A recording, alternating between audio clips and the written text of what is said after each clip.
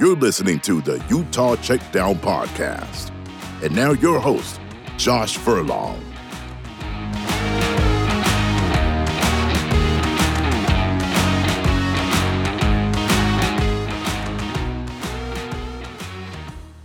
Welcome back to another edition of the Utah Checkdown Podcast. I am Josh Furlong. I am solo today. Robert Jackson is out on vacation, so we're going to do this a little mano-y-mano. I'm happy to be back today. There's a lot happening up on the hill. Fall camp is definitely coming closer to an end as we gear up for the actual football games of the season, which is great.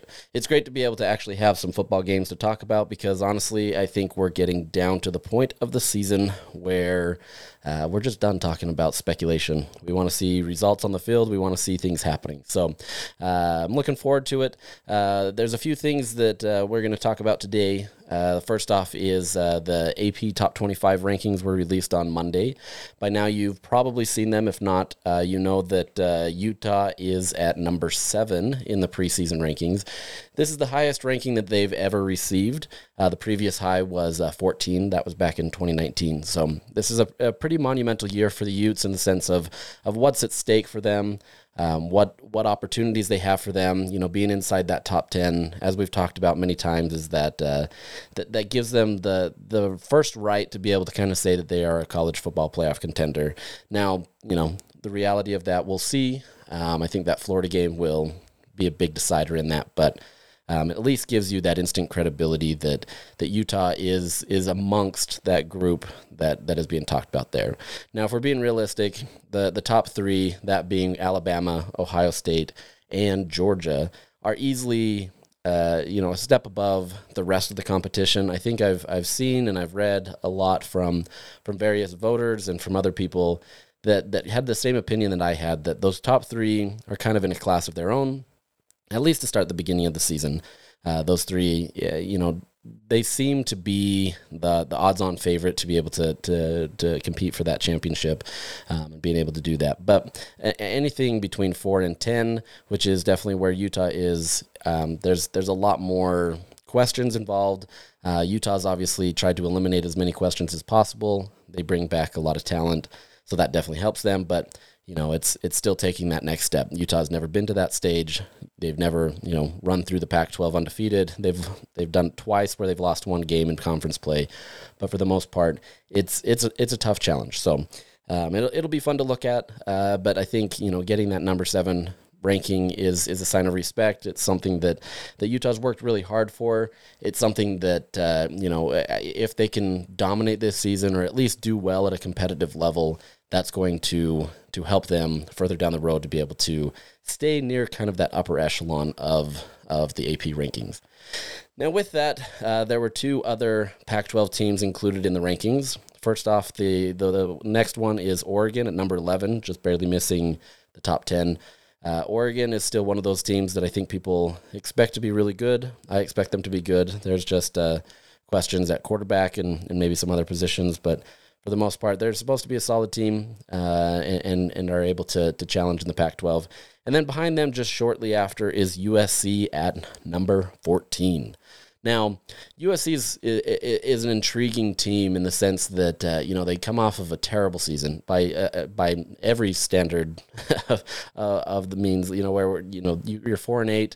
There's not a lot of optimism around the program at that time. The fans coming into the LA Coliseum, they just simply weren't showing up. They were getting beat in the LA Coliseum more than they ever usually do. And finally, they go in and hire Lincoln Riley. They bring in a cast of talent. You start off with Caleb Williams at quarterback, which everybody has already tabbed him as a Heisman contender. And they're not wrong. I think from what we've seen so far at Oklahoma, I think he should at least be in that conversation. But then they went in and got the Blitkanoff winner last year in Jordan Addison. You get Brandon Rice from Colorado. You get Travis Dye from Oregon as your one of your running backs. They're a loaded position there, and I can see why many people have USC that high. That's about where I ranked them as well. So it's all speculative at this point. We don't know what Lincoln Riley is going to do. It'll be interesting to see how they start. I believe they start on in a game against Rice, which isn't really, going to tell us a lot, but it at least gives us a good look at what USC is capable of moving forward with all the talent and optimism surrounding them. So it'll be interesting to see what happens. Other teams that, locally, BYU comes in at number 25. I think, I know this is a Utah podcast, but for me, I feel like BYU's kind of been a bit of a sleeper here. I don't think people are respecting them as much as they should. Now, I get it. There's a lot of reasons for people to see BYU and say that they shouldn't even be ranked. If you look, without looking too closely at their team, it looked like they kind of fell apart at the end of the season, especially with that loss to UAB. But the reality is they're bringing back a lot of talent that was injured last year. They've got a lot of great opportunities, at their disposal. Jaron Hall is a great quarterback, and they will, they should do well, right? Barring injuries or anything that way. My one caveat to that is I believe that they have to find somebody to replace Tyler Algier. He was a force for them that did a lot more in their games than I think many give him credit for. Not that people aren't giving him credit, but I think he won them a lot of games last year, and there's many reasons to point to. But since this is a Utah podcast, we won't dwell on BYU too much, but we'll look at maybe some of the other teams that are in or not in, and that first one being Florida. So this is obviously Utah's first opponent of the season. They go down to the Swamp. The betting lines have come out, and Utah is only a 2.5-point favorite down in the Swamp. And a lot of people look at that and say, okay, they're the number 7 team ranked in the country, going up against an unranked team who has a new head coach. Things haven't been going well for Florida for the last few years. They're still a competitive team, but they're not maybe at that level where they were winning national championships and competing at a higher level. But the reality is you're going into a very hostile environment. You're going into a place where it's very difficult to enter the Swamp and come away with a win. And Utah's going to find out really quickly that, that humidity and that heat and the fans that are just going to be 90,000 loud in a primetime game in SEC country is going to be a very difficult situation. So, they're unranked. The Utes are favored by only 2.5 points, but I think all of that is fair. I think there's a lot of reasons to believe that this is going to be a much more difficult game than maybe Utah fans are hoping. I think many want to see them come in and roll, and Utah is more than capable of being able to do that, be that team. But I think it can be a tough game. So we'll talk about that more. But I think what's interesting is Utah right now, as part of their fall camp practices, everything is pretty much turning to Florida's attention right now, even though we're about 2 weeks out. That what they're doing is they're practicing in the indoor facility. They have the heat all the way up as much as they can, trying to simulate the heat there. And they've also done things to be able to try to bring in humidity into there. Now, that's hard, obviously, in Utah. It feels more like a sauna than it does the actual humidity down in Gainesville. But Utah's doing everything they can to try to, replicate that as best as possible. I tweeted about that yesterday, and it's been funny to see the Florida fans' reactions, talking about how you can't prepare for it, right? It smacks you in the face. You think you've got it down, and then by the third quarter, you're dead. So it'll be interesting to see, for any of you that are traveling to Gainesville, it's going to be a treat. I think anybody that's lived in Utah, or any of these western states understand that the dry heat is far different than a humid heat. So that's definitely something to be paying attention to, and we'll explore that moving forward. But one of the other teams that was not ranked, and it has nothing to do with Utah, but I think is funny, is Texas. Texas was ranked in the coaches poll. They even received one first-place vote for some reason. For whatever reason, somebody thought that they should be there. I still think it was a mistake, and it should have been Texas A&M, but what do I know? But Texas is not ranked in the preseason, so that's something that's interesting. Everybody wants to talk about Texas is back. I feel like it's a yearly tradition for us to be able to debate that, but they are definitely not back as of right now. They are not in the preseason top 25. So it'll be interesting to see how these top 25 teams shake out as the season progresses. A lot of people want to characterize them as not being worthwhile. There's not a lot of value to them. They're meaningless. Some people say, we shouldn't even have a poll till week 4 or 5. You can count Kyle Whittingham in that group. He kind of believes that there's no reason to evaluate teams that early. But the reality is we rank them. This is how it goes. TV executives and TV networks, they want to see, who is ranked and who's going to be the best and different things that way. So it's interesting. It has meaning. It has value. Is it a lot of value? No, but it's something fun to be able to look at and be able to judge. So we'll see how that goes. I'll keep you guys updated on how I vote each week as well. I'll try to do my best to explain, my reasoning on that. I know this is a Utah podcast, so we won't stray too far, but, I'll try to give some insight on to that. Now, moving on, we're going to talk a little bit about some of the more things that are happening up at Utah following their first scrimmage of the season. Now, Kyle has already talked about that they're not going to do as much live work this year, at least with those veteran guys, the starters, the guys that are already proven and have established their spot. So it's a far different situation, but at the same time, scrimmages are still important, and it's one of those areas that Utah has to figure out. And by all accounts, at least from what they're saying, we don't get to watch the scrimmages media, so we have to take the word of the players and the coaches at face value at times. But from what we've heard is everything is going well. It's on progress. There's obviously still things that need to be corrected, things that need to be fixed. But for the most part, everything is kind of on plan. Now, the first area that needs to really be addressed is the offensive line.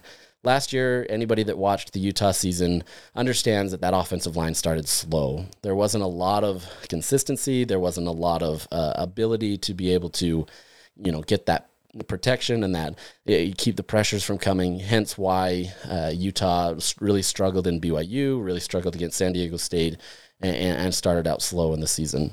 But we talked to Jim Harding yesterday, and he owned up on that. He recognizes that it wasn't the best situation for them last year. They were trying to come into their own, trying to figure out how they were going to be, and quite honestly, they could have done better. He recognizes there was a lot of chatter out there from fans and other people that were really frustrated in what was going on, and he owns it, right? I mean, he understands what his job is, and he understands that offensive line needs to be hitting at least, I wouldn't say, end of season mode, but they need to at least be hitting at a higher level than what they were doing before, or else they're not going to be able to have that, effectiveness to be able to compete as the number 7 team in the country. Now, Harding says that, they feel comfortable with 8 guys going forward. These are a lot of veteran players, guys that have gotten a lot of experience. Obviously, you lose Bam Olaseni and Nick Ford, which are big losses. But Utah does return guys that have a lot of playing experience, have a lot of great opportunities ahead of them, and they feel like they have the consistency and the know-how to be able to protect Cam Rising and being able to move forward. Now, with those 8 guys, there are a couple battles. There's a couple things going on still that nothing is fully set, but at least those 8 guys are kind of in the mix. They're always going to kind of be there. Harding says that, barring injury, this is kind of where Utah's going to be. That's not to say somebody couldn't crack that depth chart or really make a splash. But for the most part, it's going to be 8 guys that are established in their roles. He said, this is being Harding, he said that the benefit that they have this year is that they don't have guys trying to play multiple positions, right? Like if you remember, Nick Ford, he played center, but they would say, okay, we can move him over to left guard or left tackle, right tackle, wherever it may be. This year, they feel like they have much more consistency in every single position, where every player that is competing is just competing for that one spot. You're not getting a left tackle guy moving over to right tackle and vice versa. So I think that gives Utah a lot more ability to start fast. They don't have to think about so many positions. They can kind of focus in on that at a higher rate. So that should benefit Utah going forward. Obviously, they get Florida to start, which won't be an easy task, but that's all the more reason for Utah to start quick in that area. Now, looking at that, of the 8 guys, we kind of have a good idea. We've gotten about 7 of them by name from the coaching staff. We can kind of figure out that the 8th is probably Michael Mokafisi as the 2 depth. Michael Mokafisi currently is in a battle with Keaton Bills at left guard. Keaton Bills recently had an appendectomy. That was a little unknown to everybody, but Harding said that happened recently, and so he's competing for that spot still. But for the most part, I think Keaton Bills will likely still be that starter with Mokofisi, mixing in sometimes, or maybe starting early in the season as Keaton Bills kind of gets back into shape with being able to have that surgery. But that's one of the battles there. You also have at center Paul Miley, who he obviously backed up Nick Ford, got a lot of experience there. Understood what needed to happen. He comes back and has that experience, but he's in a battle with Johnny Maea, which is a great opportunity. It's one of those areas at center where Harding says he wants to focus in the most, because obviously if you can snap the ball effectively, if you can control that offensive line and understand, the blitz pickups and the various schemes out there, that's going to help everybody that much more. Cam obviously can help with that, behind them and being able to see what's going on. But, Harding really wants to get that center figured out and understand what's happening there. So that'll be an interesting battle to see. I still think Paul Miley is kind of the odds-on favorite to win that job, but don't be surprised if you see Johnny Maea there taking reps at center. Now, obviously, the proven commodities there is Braden Daniels at left tackle. He's been talked about a lot ever since spring about being, the big influence guy, the guy that's the leader of this team on the offensive line. He's somebody that has been consistent.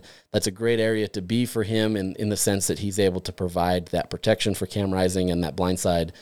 Just being able to really help there. So you've got to like what you see there, the fact that, he's not getting a ton of buzz in the sense that people are bringing up his name, but I think that goes to the value of him being able to consistently work at a high level. You also have Satoa Laumea at right guard who, there doesn't appear to be a battle there. Everything seems to be consistent there. He's obviously gotten a lot of praise over the years. You're going to see a lot of consistency there. And then on the right tackle side, there still is a battle there with Jaron Kump, who is trying to acclimate back into the system. Obviously, it's been a long go with injuries and different things, trying to be able to get him healthy and staying on that line. When he is in the lineup, Utah has fared really well. They've done well. He's obviously a proven guy that they believe and trust. They've loved him since his freshman season, and they think that he has a lot to be able to do there. But battling with him is Falcon Kamatule, who's really getting a lot of love as well. He's a big guy that can be really physical on the edge, be able to help against those defensive ends, the edge rush, and different things that way. So that'll be an interesting battle. I'm excited to see how it plays. I think at the very least Utah should be confident with what they have. So if you're an offensive line guy, you can obviously read up more on that and be excited about that.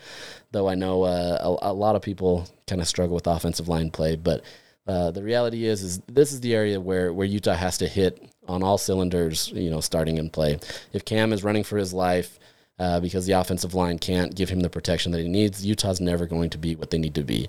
And you've got to hit strong, right? Okay, you lose to Florida, you go beat Southern Utah and then San Diego State. That's great. That helps you in non-conference. You did better than last year in that regard, but you really lost any momentum and any drive that you had to be able to be in that college football playoff contention. So this is the area that I think people should pay attention to the most. It's the one that is the least sexy. People don't care about the offensive line, and I get it. It's hard to kind of pay attention to that. But that's one area that I'm going to be focusing in on when Utah kicks off on September 3rd. Now, next up is the quarterback battle. Now, in years past, after Tyler Huntley left, Utah had obviously been trying to get in a consistent quarterback, and they always really thought that Cam Rising was going to be that guy. They brought in, 2 transfer quarterbacks, veteran guys that were expected to do well, Jake Bentley, Charlie Brewer, and it just hasn't worked out. And so there's always been this battle in camp and fall camp to be able to find the starter. Cam was named the starter in 2020, but obviously that season went off the rails because of COVID, as well as because Cameron got injured in the first game of the season. So that didn't help. And then last year, it was more about Cam's recovery, his rehabilitation and being able to do what he can do versus a guy that has been relatively proven in the SEC with South Carolina and being able to do that. So this is the first year that we have Cam, fully as a starter. There's no questions. Cam treats this as if he's still, fighting for his job. I think that's the way you should treat it, even though you're the starter and nobody's questioning that. But I think, they're making the progress that needs to be made. You ask Kyle or Andy Ludwig, the offensive coordinator, and both of them are really excited about what they see out of Cam Rising. They kind of get this little smile on their face that just kind of speaks volumes more than what they actually say. There's a lot of things that they're able to kind of say in the sense that they really believe in Cam and his abilities. They think he can do even more than what he's done in years past. They see a lot of potential out of him this year. I don't know if it's going to be noticeably different, right? Like, I don't know if Cam's going to come out here and add a whole wide range of arsenal to his game, but I think it's more just his accuracy, his ability to diagnose the blitz coverages or whatever that may be, and trying to be able to help his team be successful. So we understand that Cam is the guy. There's no question there, right? We understand that. I think it's a great opportunity for Utah to enter the season without that distraction and being able to move forward. So the fact that he's continuing to make progress is all the better. But behind Cam is the quarterback 2 battle. That one's the one that I think people are really interested in. A lot of people thought Jaquindon Jackson was always kind of naturally the number 2 behind Cam, but Bryson Barnes got the start, not the start, but the to come in the Rose Bowl. He obviously does what he does, gets Utah into a tie game with Ohio State before they go down and kick the game-winning field goal. But the point is that both of these guys are now at a level where the number 2 position has been raised significantly. I look at somebody like Bryson Barnes as a guy that's going to be consistent. He's going to be that guy that's always going to do what you need him to do. He's not necessarily going to be the most flashy. That doesn't mean that he can't. I think a lot of people are kind of sleeping on his ability to be able to, pass the ball and be able to hit deep passes and really do what he needs to do to be able to help a Utah team. But for the most part, I see him as kind of that consistent guy, the guy that would be very great to have as a number 2 quarterback. But you also have somebody in that room named Jaquindon Jackson, who is much more of a higher ceiling guy. He's multi-talented. He's able to run. We've seen a lot of what he's able to do. A lot of people love to call him the J Train because he can bulldoze people. And the funny thing is he's bulked up. I was mentioning this to a bunch of other writers yesterday. It looks like he's actually bulked up more. He was already a big guy, but it looks like a much more healthy weight, if that makes sense. He comes in with a lot more confidence. You can see it in how he's approaching things. That's not to say that he thinks he's the number 2 guy. I think he understands that he's in a true battle with Bryson, and he understands that Barnes is an incredibly smart quarterback and knows exactly what to do. But I think you're seeing a different level to his game that we haven't seen before. And even if it's just confidence, and I think that goes a long ways in being able to be an effective quarterback. Most quarterbacks that are scouted and, recruited at this level, they understand how to pass the ball. We get that, right? Like it makes sense.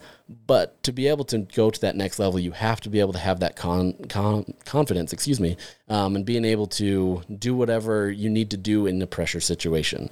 And I think Jaquindon is making that progress. Kyle Whittingham had talked about, he's made some of the biggest progress of the entire year. He's one of those guys that you look at him and he's night and day different from where he was last year.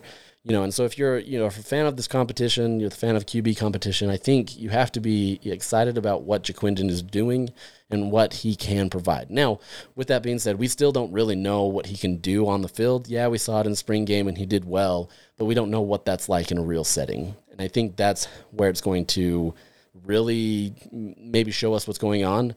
I don't even know if we'll really get that unless Cam gets hurt, which, if that happens, that changes the season's outlook quite a bit.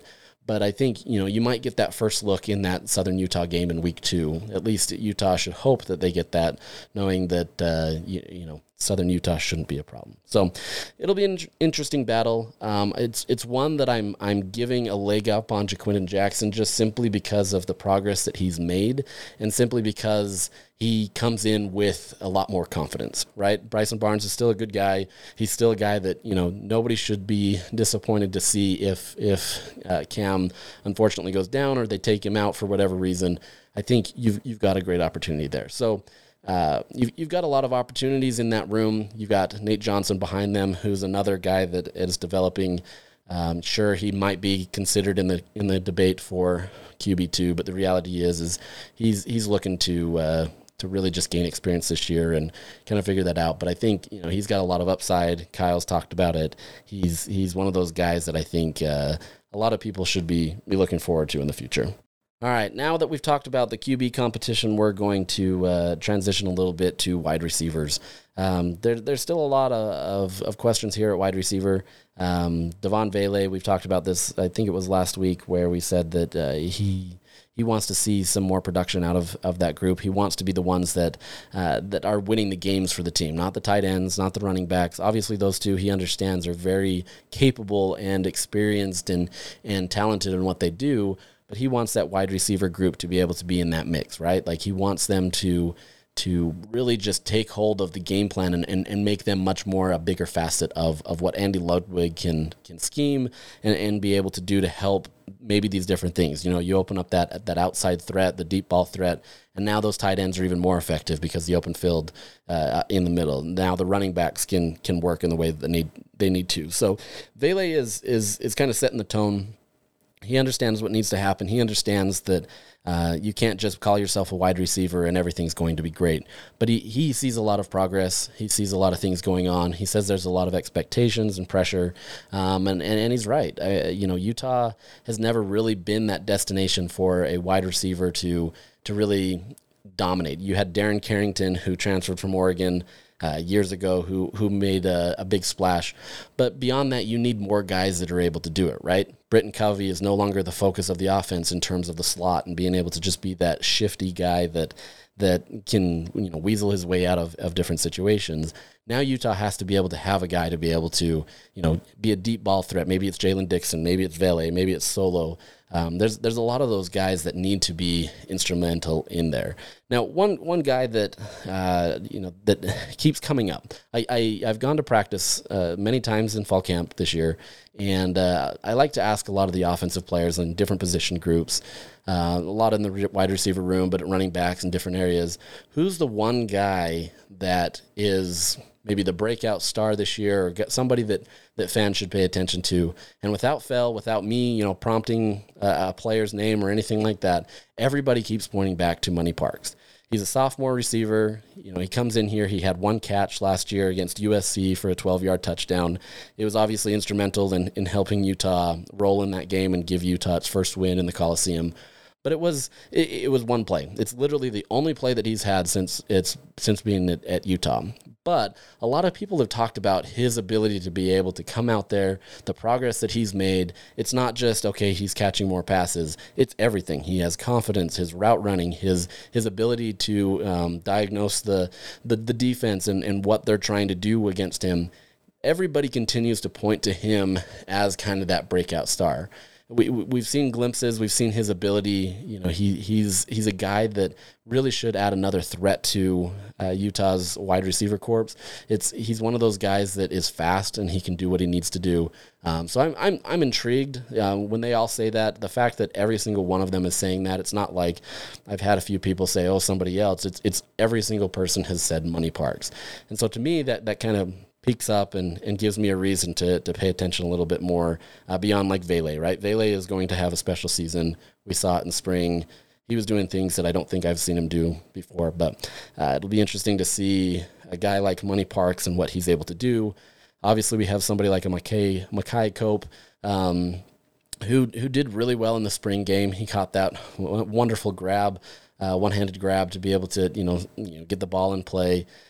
You have guys out there that are going to be able to do a lot of things. You have young guys like Sidney and Banasor who should be able to get in there. Tal Johnson. You've got a lot of people that should be able to help. So it'll be interesting to see how that goes and kind of how the wide receiver room progresses and what we're able to see from them. So pay attention to that. I'm excited to see it just as much as you are and see if that wide receiver room has taken the necessary steps that they need to make Utah much more of a viable offense, right?